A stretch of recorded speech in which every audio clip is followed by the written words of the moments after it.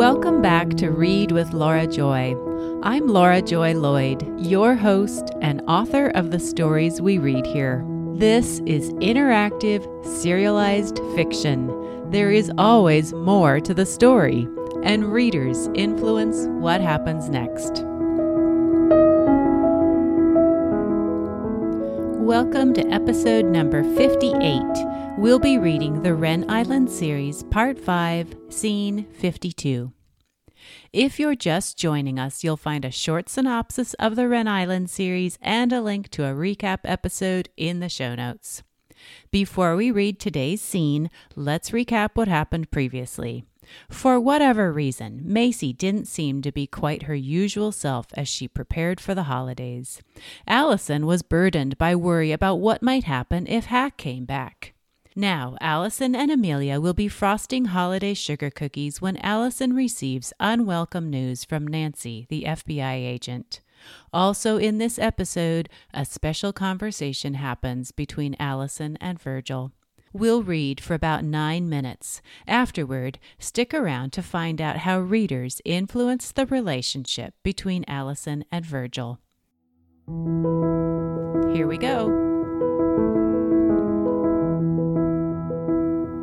The Wren Island series by Laura Joy Lloyd, Part 5, Scene 52. Allison slid a thin metal spatula under a cutout sugar cookie and transferred it to a cooling rack. Aunt Amelia had yielded spatula duties to Allison after breaking the points off several stars. Now Aunt Amelia piped white frosting onto snowmen.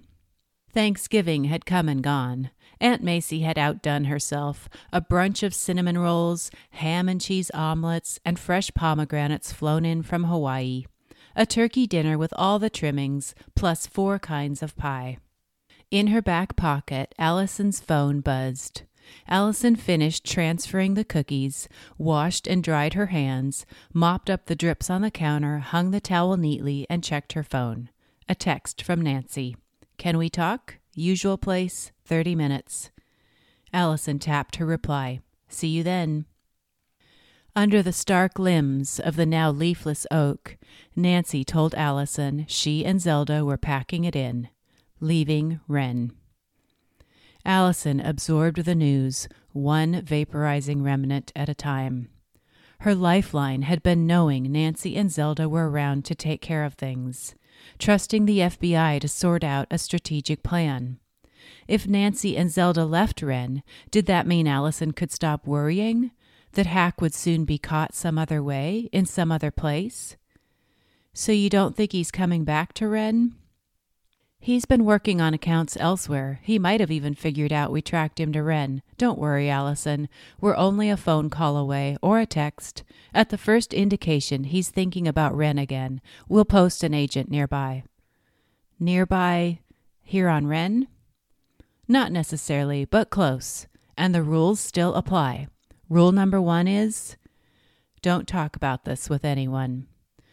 "Right. Even though we're leaving Wren, it's still an open investigation. Rule number 2, whatever Ralph says, act like I believe it. Just like you have been doing. Rule number 3, call or text you if I think I've learned something helpful." Allison sighed. At least an agent would always be available. Close. But would it be close enough? She headed home by the trail around Virgil's property, just for variety, because she hadn't been on that particular trail for a while. It's not like she was hoping to run into Virgil. She was just taking a different route. At a viewpoint, she sat on a rock, warm in the sun, cool in the breeze. She pulled out her phone and texted Nancy.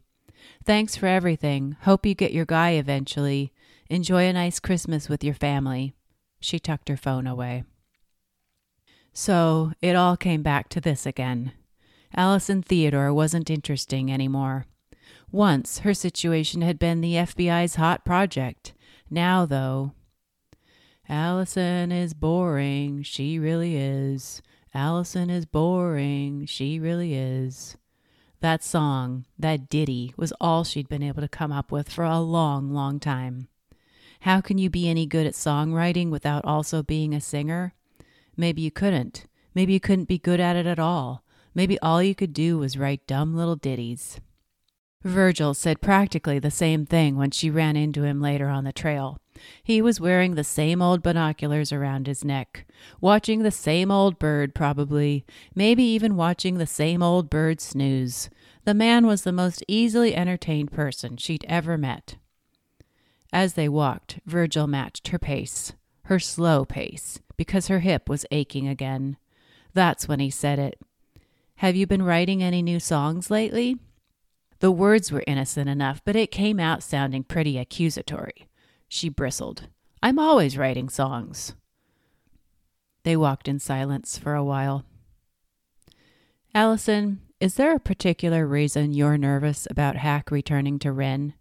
"Virgil, you really do come up with random questions. Did you know that? Lots and lots of questions all the time. I never said I'm nervous about Hack coming back, and why are we talking about him anyway?" But Virgil wasn't put off as easily as she thought he might be. Every time someone mentions Hack or anything remotely related to him, it's obvious you're feeling edgy about him coming back. "It's not obvious because I'm not feeling edgy, as you say." Virgil's eyebrows went up. Allison shifted her gait to ease the weight off her bad leg. Would this stupid hip ever heal? She ought to fly to Mexico, lay on the beach all day, every day in the sunshine. Nancy Sterling, FBI agent, was leaving Wren. Why shouldn't Allison Theodore, sometime songwriter, leave Wren? "Virgil, can you just not ask a bunch of questions for once?" Farther down the trail, Virgil put a hand on her arm. "Look over there." A flock of quail poked through the fallen leaves, peeping as they searched for food. Allison smiled. A small part of her, one coiled uncomfortably tight these days, loosened. "Aw, they're cute." When the flock zipped into the brush, Virgil pointed at the sky. A bald eagle was circling. The forest grew quieter. "You want to know something amazing?" Allison sat on a log. "I'm always up for knowing something amazing." Virgil sat next to her. She gave him a sideways glance. "I'm always up for knowing something amazing." Was Virgil teasing her? He seemed serious enough, like he really wanted to know. She told him about when she'd been injured on Seal Rock and a bald eagle had landed in the tree above her. "And it's kind of hard to explain, but it felt like I was under the weight of the eagle. I mean, I know eagles must not weigh much, but it was like the air changed when the eagle was that close, like the eagle and I had somehow connected." Virgil tugged loose a stalk of dry grass, stuck one end in his mouth, and chewed. "Some people believe eagles are sacred. Eagles fly higher than any other birds, so they are thought to come closest to the Creator." "Huh. Eagles are sometimes thought to deliver messages from the Creator." Allison stretched her legs, one at a time. It felt comforting in an unexpected way, and it felt like it made me interesting, she almost said, but didn't. The eagle moved on. The symphony of birdsong resumed. The quail family came peeping out from the brush. Allison stood, stronger now, ready for... Well, maybe she didn't need to be ready anymore. Maybe this whole mess with Hack was over. When the trail opened at the clearing around Allison's house, Virgil stopped walking and grinned. "Now I'll tell you something amazing." "Okay, let's hear it." Allison put her hands on her hips. "I'm organizing the stockroom." "Oh, sure you are. You're probably putting fresh peaches next to dry rice and cereal next to first aid kits." "You can believe whatever you want, but I have a question." "Just one?" When he laughed, she did too. "Well, Mr. I'm organizing the stockroom and it's going to be amazing. What's the question?" "Can I borrow your label maker?" He left, holding the label maker like a prize, walking backward up the drive, grinning at her, leaving her feeling as if she might actually be interesting, to Virgil anyway. And she was nearly overwhelmed by the impulse to run to him and spill everything. hand over all the confusing pieces, all the information she wasn't supposed to share with anyone, ask him to take it, all of it, and not give any of it back until the fragments were made whole. But being interesting today didn't guarantee she'd still be interesting tomorrow. And it was no fun thinking you'd found someone who would always love you, someone who would always be interested in you just because you were you and no one else. Then discover, the next day, you weren't anything special at all. So she just waved again, then went inside.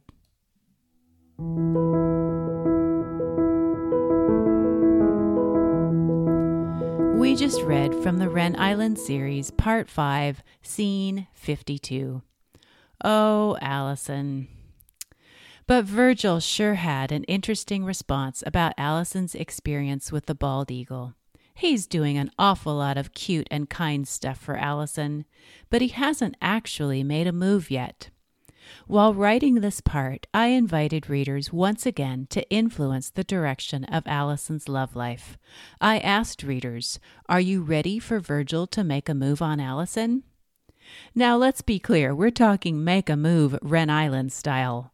Allison and Virgil aren't going to make out on the beach or anything. We're not going to see them noodling, as Aunt Macy would say. Let's not get all crazy here.